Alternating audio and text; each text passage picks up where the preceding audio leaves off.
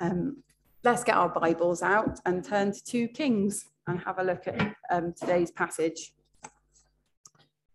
It's 2 Kings chapter 20, the whole chapter, I think, and it's on page 392 if you've got a church Bible in your hand.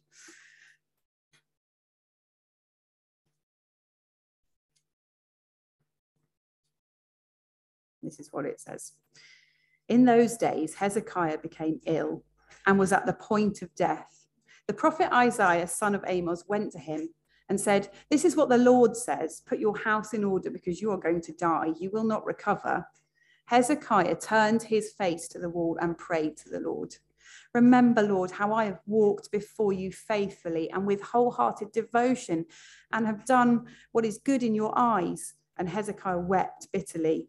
Before Isaiah had left the middle court, the word of the Lord came to him. "Go back and tell Hezekiah, the ruler of my people, this is what the Lord, the God of your father David says. I have heard your prayer and seen your tears. I will heal you. On the 3rd day from now, you will go up to the temple of the Lord. I will add 15 years to your life, and I will deliver you and this city from the hand of the king of Assyria. I will defend this city for my sake and for the sake of my servant David." Then Isaiah said, "Prepare a poultice of figs." They did so and applied it to the boil, and he recovered. Hezekiah had asked Isaiah, "What will be the sign that the Lord will heal me and that I will go up to the temple of the Lord on the 3rd day from now?" Hezekiah answered, "This is the Lord's sign to you that the Lord will do what he has promised. Shall the shadow go forward 10 steps or shall it go back 10 steps? "It is a simple matter for the shadow to go forward 10 steps, said Hezekiah. "Rather let it go back 10 steps. Then the prophet Isaiah called on the Lord, and the Lord made the shadow go back the 10 steps it had gone down on the stairway of Ahaz. At that time, Marduk-Baladan, the son of Baladan, king of Babylon, sent Hezekiah letters and a gift because he had heard of Hezekiah's illness. Hezekiah received the envoys and showed them all that was in his storehouses, the silver, the gold, the spices, and the fine oil, his armory, and everything found among his treasures. There was nothing in his palace or in all his kingdom that Hezekiah did not show them. Then Isaiah the prophet went to King Hezekiah and asked, "What did those men say, and where did they come from?" "From a distant land," Hezekiah replied. "They came from Babylon." The prophet asked, "What did they see in your palace?" "They saw everything in my palace," Hezekiah said. "There is nothing among my treasures that I did not show them." Then Isaiah said to Hezekiah, "Hear the word of the Lord. The time will surely come when everything in your palace and all that your predecessors has stored up until this day will be carried off to Babylon. Nothing will be left, says the Lord. And some of your descendants, your own flesh and blood, who will be born to you, will be taken away, and they will become eunuchs in the palace of the king of Babylon." "The word of the Lord you have spoken is good," Hezekiah replied, for he thought, "Will there not be peace and security in my lifetime?" As for the other events of Hezekiah's reign, all his achievements and how he made the pool and the tunnel by which he brought water into the city, are they not written in the book of the annals of the kings of Judah? Hezekiah rested with his ancestors, and Manasseh his son succeeded him as king. Good evening. I'm going to try really hard not to look in this general direction, see Joel's face for the sake of saving myself with the football scores, but that aside, I'll try and focus on this bit of the room. Thankfully, he's in the corner. But it'd be good each night to get your Bibles open, if you got it, to 1 Kings chapter 20 and this great chapter, this great story. Now, as I start, I don't know how much you know about art. I know so little about art, but I did learn a new word this week, and that word is diptych. Now, a diptych, according to Wikipedia, is when you have 2 panels that are kind of showing kind of like 2 different perspectives on the same thing, or at least that's what I think it is. So here you can kind of see there's one lighthouse. I think that's a lighthouse, and you kind of get 2 different perspectives on it. So you've got a kind of stormy side on the left there, and a nice kind of sunny side, and it all looks very happy on the other side. Or the next one, Luke, is this is Marilyn Monroe by Andy Warhol. And as you can see, on the left-hand side, a kind of nice, colourful picture and on the other side, there's a kind of a washed out black and white set of pictures. Now, the reason I am giving you this art lecture tonight is because our passage is kind of like that. It's kind of got two different stories, and they're kind of like two different perspectives on this guy, King Hezekiah. They give us two different contrasting portraits on him. They tell us two different things about him and actually about his heart, what he longs for, what he loves. They're a real insight into the man that we've been looking at for the last few weeks. So just a quick recap of where we've been up to. We've been having a look at this guy Hezekiah in the book of 2 Kings, and we've already seen him as he's been engaging with the Assyrians, these terrible army. They did vicious stuff, and they've already swept down throughout the northern kingdom with the 10 tribes, and they've obliterated them. They've smashed them up, done terrible things to the northern tribes. And they've come down even further than that into the southern kingdom of Judah with the 2 tribes. And it says they've surrounded Jerusalem. They've captured all the fortified cities. That's what it says in chapter 18. All the fortified cities of Judah, he's captured them. So terrible news for the people in Israel and for the people in Judah. They're both in a horrible situation with invading army. And Hezekiah was in a desperate spot. He doesn't know what to do. So he tries to pay off the Assyrians and kind of bribe them almost with gold from the temple. And he strips the gold from the doors and doorposts of the temple of the Lord, this kind of magnificent building. But he's just trying to do anything he can to keep the Assyrians at bay. But it doesn't work. And they're surrounding Jerusalem now, about to besiege it. And they kind of engage in a propaganda battle. That's what we looked at last couple of weeks. And they're shouting from the outskirts to the people inside, and they say, "Do not listen to Hezekiah, for he's misleading you, and he says, the Lord will deliver us. Has the God of any nation ever delivered his land from the hand of the king of Assyria?" In other words, don't even bother to fight us. We're going to win. We've smashed up all these other peoples. We've destroyed all these cities. Give up. Your army's tiny. You're absolute cannon fodder, frankly. We're going to destroy you. And Hezekiah knows this. He's not stupid. And he knows that he needs the Lord's help, the God of Israel. And so there's this wonderful prayer we looked at in chapter 19 last week, where he gets this letter from the Assyrians saying all this terrible stuff. And he just brings it to the Lord. He lays it before him. And he says, "God, I cannot do this by myself. I need you. You are the great God. You can do all things." And so he pleads with God, "God, please intervene and deal with these Assyrians." And miraculously, as we looked at last week, the Assyrian army are destroyed. And the king is killed by his own sons in chapters 19-35. And God's people are vindicated. They're saved. And it's amazing stuff, amazing testimony to God and what God can do. And also to the faith of this guy, Hezekiah. He's a really godly guy who looks to God and says, "God, you alone can do this thing." And now we get to chapter 20. And these two different portraits of a king. One thing just to have in your mind as we look at this, these events probably took place before all that stuff, so probably just at the start of the kind of Assyrian invasion. So that's very much in Hezekiah's mind as he is kind of interacting in this way. So chapter 20 and verse 1, it says, "In those days Hezekiah became ill and was at the point of death. The prophet Isaiah, son of Amos, went to him and said, 'This is what the Lord says.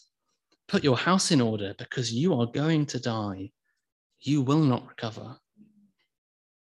So poor Hezekiah is on his deathbed. He's only about 39 years old at this point. He's not very old, but he's got a skin infection. And Isaiah says it is fatal. He doesn't really have a very good bedside manner, does he, Isaiah? He's pretty brutal with how he says it, but he does tell the truth. He says, this is fatal. You're not going to recover from this. What does Hezekiah do in response to these things? Well, again, like we've seen in the last few chapters, he acts in faith. It says he turned his face to the wall, he kind of withdrew from people, and he prayed to the Lord. Just as he does when the Assyrians are looking threatening, when he's faced with these trials and these difficult things, he gets on his knees and he prays to God. And God hears his prayer, doesn't he? In fact, Isaiah's not even left the building before God tells him to go back. I've got a response for you, an immediate answer to Hezekiah's prayer. And this is what the Lord says in verse 5. I have heard your prayer and seen your tears. I will heal you. On the third day from now, you will go up to the temple of the Lord. I will add 15 years to your life, and I will deliver you and this city from the hand of the king of Assyria. I will defend this city for my sake and for the sake of my servant David. What an amazing blessing he gives, doesn't he? Hezekiah goes from being in sickness to being healthy, and from weeping to worship. That's what the promise is. He goes from being on his deathbed to 15 more years of life. So God responds in excessive mercy. Did you notice he doesn't just promise to heal him? He doesn't say, okay, I'll make you better then. But he goes above and beyond that, and he gives Hezekiah blessings for the whole nation. He says, I'm going to give you victory over your enemies, the Assyrians. So there's not just blessing for your current situation now, but I'm going to go above and beyond that and bless you even more than what you asked for. And I'm going to rescue you from the Assyrians. And God tells us that the reason he does this is for his own glory, for God's glory, which means it's an unconditional promise to bless Hezekiah, because that is who God is. God's acting out of his own character. God is a God who blesses, who is merciful. That's who he is. And to us, I'm going to bless you in this way. I'm going to heal you, and I'm even going to save you from this Assyrian army. What an awesome God. He goes above and beyond. He answers Hezekiah's prayer in his deepest need, and he gives in abundance. Well, verse 7 tells us that Isaiah goes about enacting this healing. So he gets a kind of clump of figs and he sticks it on the boil or whatever it was that Hezekiah had a problem with. Seems like this healing didn't work straight away. So you might remember in the gospel, sometimes Jesus heals someone and it's kind of instantaneous. And sometimes he heals someone and it kind of takes a while, maybe takes a few hours or something. And in this case, it's one of those where it takes 3 days for the healing to kind of to work and for Hezekiah to return to health. But Hezekiah wants to know ahead of time. He doesn't want to wait for 3 days. He wants to know ahead, well, how do I know this healing is going to work? Because so far you just stuck a load of figs on my neck. So is this going to work? Well, I want a sign from you, Isaiah. I want to know whether this is going to work. We didn't really know why he's actually asking this. I mean, maybe he is just really desperate to be back in the temple worshiping God, and he's really excited to be well again and worshiping, or maybe, and I suspect that's what it really is, he's just being a bit slow to believe God's promise. Well, whatever the reason, he asks for this sign, and Isaiah very generously really gives him a choice of miracles. You can kind of take your pick. And there seemed to be a kind of staircase somewhere off the palace. And you can imagine on the staircase with a kind of railing or something on the side of it. And there's a kind of shadow cast onto the steps. And you can kind of imagine the sun, as the sun goes down, the shadows get longer. And Isaiah says, well, either I can make it so the shadow kind of lengthens instantaneously and you get kind of forward in time really quickly, or I can make it so the shadows shrink and you kind of go back in time. And Hezekiah thinks, well, that seems like the harder option. So I want to be really confident. So I'm going to ask you to bring the shadows back up the stairs. And that is no problem for God, who put the sun in the sky in the first place. And somehow, we don't know how he did it, but God moves the shadow back along the steps. Kind of the shadow shrinks, almost like going backwards in time. That's worth saying that God didn't need to do that, did he? He could have said, take me at my word, I've just said I'm going to heal you. But he doesn't. He gives Hezekiah this sign, this miracle. It's another act of mercy, isn't it? Hezekiah is, he's not perfect, is he? But he does give us, I think, a really good example of how do we respond in a difficult situation? How do we respond to bad news? When circumstances just aren't going our way, when it seems that that's not how we thought life would go. Or maybe Just like Hezekiah, when we get bad news about our health or about the health of a loved one, how do we respond to that? What do we do? Well, I think Hezekiah's response of instinctive prayerfulness, of before he does anything else, before he talks to anyone, before he consults advisors or anything, he just gets on his knees and he pours out his heart to the Lord and says, Lord, you alone can heal me. And his prayer, it's not complicated, is it? It's a very simple prayer. It's just a cry for help, really. What a wonderful habit that is when we're in desperate situations, just to call out, Lord, help. I think that's a wonderful example. And just like his prayer in the previous chapter, it reveals that he knows that God alone can save him. He needs God to do this and act in mercy as he does. We have a very generous God, don't we? A very kind God who always hears our prayer. And sometimes he doesn't answer those prayers in the way that we would like. But we do know that God always acts according to his own glory, which means God always does what is ultimately right and good. And even if we can't understand why God is doing something at a particular moment, we know that God is always working for good. And even as Romans 8, which we read at the start, says, for our good. And God will use all things for our good. What a wonderful God we have. I think that's so encouraging. So the picture here of Hezekiah is of a man who is walking by faith, isn't it? He puts what he knows about God in his head into practice in his life, and he lives out his faith. But unfortunately, the next portrait we have of him does not paint him in such a positive light. So verse 12. At that time, Marduk-Baladan, son of Baladan, king of Babylon, sent Hezekiah letters and a gift because he had heard of Hezekiah's illness. Now, quick history lesson. This guy, Marduk-Baladan, was a pretty important guy in Babylon. He was kind of the prince, and he was a very shrewd political operator. He was very clever, and he'd already achieved some significant success. So Assyria, remember, are still the big power on the world scene. They're the kind of the alphas, the ones to be scared of. They're a massive empire. They've swept through much of what is now the Middle East, and they've come down all the way to Jerusalem. But Babylon are the kind of up-and-coming powers, and they're going to be, over the next few generations, they're going to become the big people on the scene.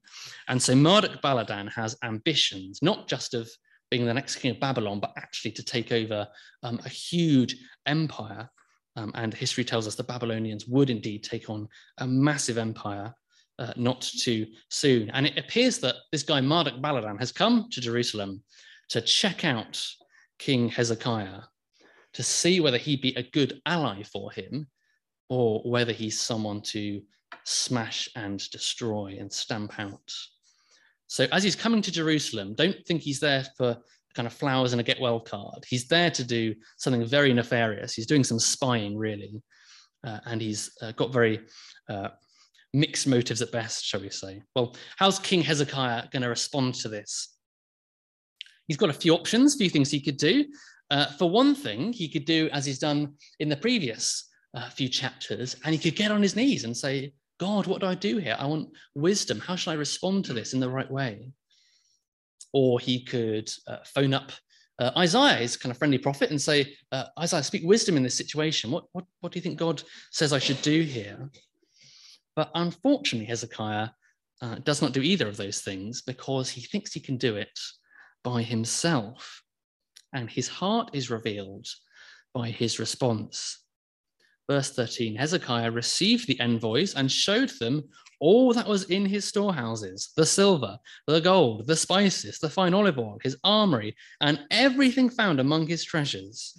There was nothing in his palace or in all his kingdom that Hezekiah did not show them. Hezekiah's done something very foolish. And we know this because if we look back at that verse, we can count how many times he uses the word mine, or his in this case, as his storehouses and his armory and his treasures. So Hezekiah seems pretty delighted that these bigwigs from Babylon have come over from these distant lands to see him. He's very excited. They've come to see me. He's almost kind of excited puppy about this. And, they're here to see all my stuff and look at all my things. Very different to the man in the previous section, wasn't it? Who prays instinctively and looks to the Lord. His big problem here is pride, isn't it? He's become focused on himself instead of the Lord. God has done so much to bless him. We've just seen he's literally healed him from the point of death, and yet he seems to have forgotten about that. And he's just focused on himself. Well, Isaiah gets wind of this somehow, and he shows up, and he is not impressed. So he goes over to confront King Hezekiah.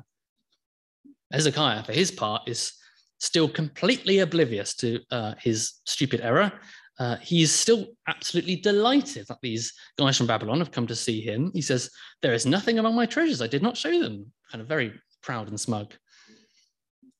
But Isaiah's response is absolutely damning, isn't it? This shocking piece of bad news. Verse 17, he says, "The time will surely come when everything in your palace and all that your predecessors have stored up until this day will be carried off to Babylon. Nothing will be left, says the Lord, and some of your descendants, your own flesh and blood, who will be born to you, will be taken away, and they will become eunuchs in the palace of the king of Babylon." Just as you've been showing off all your stuff, Hezekiah, so proud of all your possessions and all your things, they're all going to go. They're going to end up in Babylon. And it gets worse. Not only your stuff, but also your possessions as well. And your sons are going to become slaves to the Babylonian emperor. And actually, the long road to Babylonian exile starts here, Isaiah says, which really is the end of the Old Testament. This is the beginning of the end here. It's a pivotal moment. You are going to end up in Babylon. And when God says something, it always comes true. And in fact, we can read about this, the end of the book of Jeremiah. Now, Jeremiah is described as the weeping prophet because he's weeping over Jerusalem and the destruction of Jerusalem. And he ends his book in chapters 52 of the account of the Babylonian conquest. So this took place 115 years after the events here in 2 Kings. He says, "In the 9th year of Zedekiah's reign, on the 10th day of the 10th month, Nebuchadnezzar, king of Babylon, marched against Jerusalem with his whole army. They encamped outside the city and built siege works all around it. The city was kept under siege until the 11th year of King Zedekiah." So 2 years, the city's surrounded. No one comes in or out. And so the people are slowly starving to death inside. 2 years. But by the 9th day of the 4th month, the famine in the city had become so severe that there was no food for the people to eat. The city wall was broken through and the whole army fled. They left the city at night through the gate between the 2 walls near the king's garden. Though the Babylonians were surrounding the city, they fled towards Arabah, but the Babylonian army pursued King Zedekiah and overtook him in the plains of Jericho. All his soldiers were separated from him and scattered, and he was captured. That Zedekiah is just 7 generations removed from our guy Hezekiah. So in just a few generations' time, Isaiah's words would come true that they would end up in exile. What's Hezekiah's response to this terrible piece of bad news? Well, again, it reveals that he's only thinking of himself here. So verse 19, "The word of the Lord you had spoken is good," he says, "for he thought, will there not be peace and security in my lifetime?" He's completely lost sight of the fact he's meant to be God's king and he's ruling over God's people. He's got this incredibly privileged role, but he's made it all about himself, hasn't he? Hezekiah reminds me quite a lot of King Solomon. You might remember King Solomon. He's at the start of 1 Kings. He's regarded as the wisest man in the whole world, it says. He's got this gift of wisdom from God. And God blesses him with loads of stuff. He entrusts him with building the temple, and Solomon builds this majestic temple for worshipping the Lord. And in fact, Solomon gets it right when some visiting guys from other countries come to see him.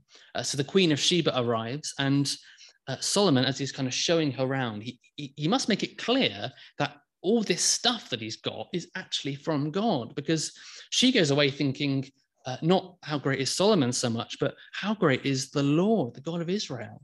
So he understands that that was actually what Israel was supposed to be. They were supposed to be a light to the nations. They were supposed to be a place for people to come and see, oh, God is good. I want to worship the God of Israel. That's kind of the whole point. But Solomon's not perfect either, is he? And we know that towards the end of his life, he marries 700 women and then takes 300 concubines in case that wasn't enough women for him. And he completely loses sight of God, doesn't he? And in fact, this is the story we keep getting in the book of Kings. Every single king that we see, no matter how good they are, and some of them do some really good stuff, how much they kind of tear down idols and do much to worship God, all of them are seriously flawed. So King David, he's a great king in many ways, but he's a terrible husband. He's a rubbish father.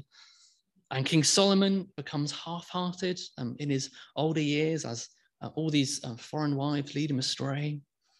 And Hezekiah, our guy tonight, he does much good, but he's proud, isn't he? And he's foolish in his heart. And at the end of every king in this book, we get words like this, like at the end of ours. It says, Hezekiah rested with his ancestors, and Manasseh, his son, succeeded him as king. He lived and he died. And it's like the writer of Kings is saying, yeah, he's good, but he's not the one. He's not the perfect king that we're really looking forward to, the great savior that we're excited about. And in fact, the problem with kings, not just in the book of Kings, but actually with kings in general, when we look at world leaders at the moment, they're men with a lot of power, and we as human beings are designed to be worshippers of God, not worshippers of ourselves. And so when we have all this power, there's always going to be this temptation for self-worship, for pride, for self-centeredness. And that's why we see so much abuse occurring in the hands of wicked men and amongst world leaders. They think of Vladimir Putin doing awful things in Ukraine.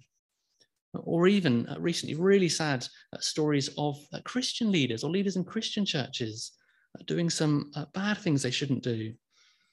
Because power and success can be absolutely destructive, can't they? Which is ultimately why it is amazing news that the only one in the whole universe with total power, total absolute authority, is also the one who is the most gentle and generous and humble and kind, the one who is the most self-sacrificial. These words from Philippians 2, Jesus, who being in very nature God, ultimate power, absolute authority to do whatever he wants, did not consider equality with God something to be used to his own advantage.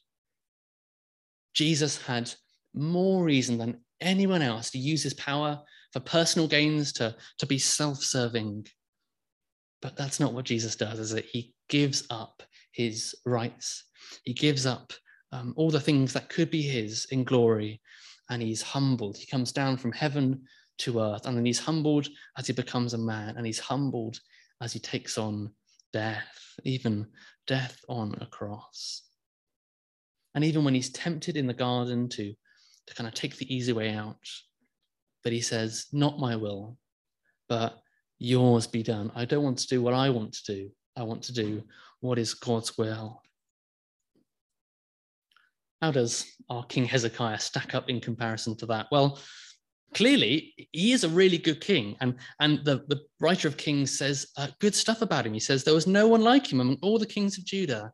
Either before him or after him, he held fast to the Lord and did not stop following him. Hezekiah is usually really good. He's prayerful and he's mostly wise. He's mostly humble. And in chapters 18 and 19, he does really well. He barely puts a foot wrong, really. But these verses tonight show us another side of the picture. He's not a perfect king. He acts in his own interest. He does what is good for him. He doesn't look to the Lord. You know, one of the reasons I really like Hezekiah is I find him very relatable. And I'm sure I'm not the only one here who has moments in my life when things seem to be going really well and I feel my walk with the Lord is really good and prayerful and joyous, and it's great. But then there are also other moments in my life where I'm not being that at all, where I'm not looking to the Lord. Maybe there's a sin that's just getting in the way, and it means I'm looking at myself, not at the Lord. Just like Hezekiah, you could kind of paint two different pictures of me, and maybe you're the same. A kind of positive picture, doing well, but also just that frustrating, that is not what I want my life to be. You know, there's only one picture to paint of Jesus, isn't there? He's so consistent. He's absolutely perfect in all that he does.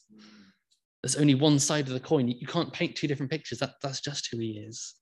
And so Jesus is the perfect ruler that the writer of Kings is waiting for, hoping for. And as he says, not that one, not that one, or that one, he's looking forward to Jesus, who is absolutely the perfect king. He is ultimately good. He is right and fair. He is self-sacrificial and generous. And he's perfect in his relationship to God, and he's perfect in his relationship to others as well. He never puts himself first, but he delights to sacrifice himself for others. And we see that at the cross, of course. Jesus is the perfect king for us to serve under. So let us do that. Let us walk in his ways and keep our eyes fixed on him. I'm just going to finish up with some amazing words from Hebrews chapter 12 that appear on the screen.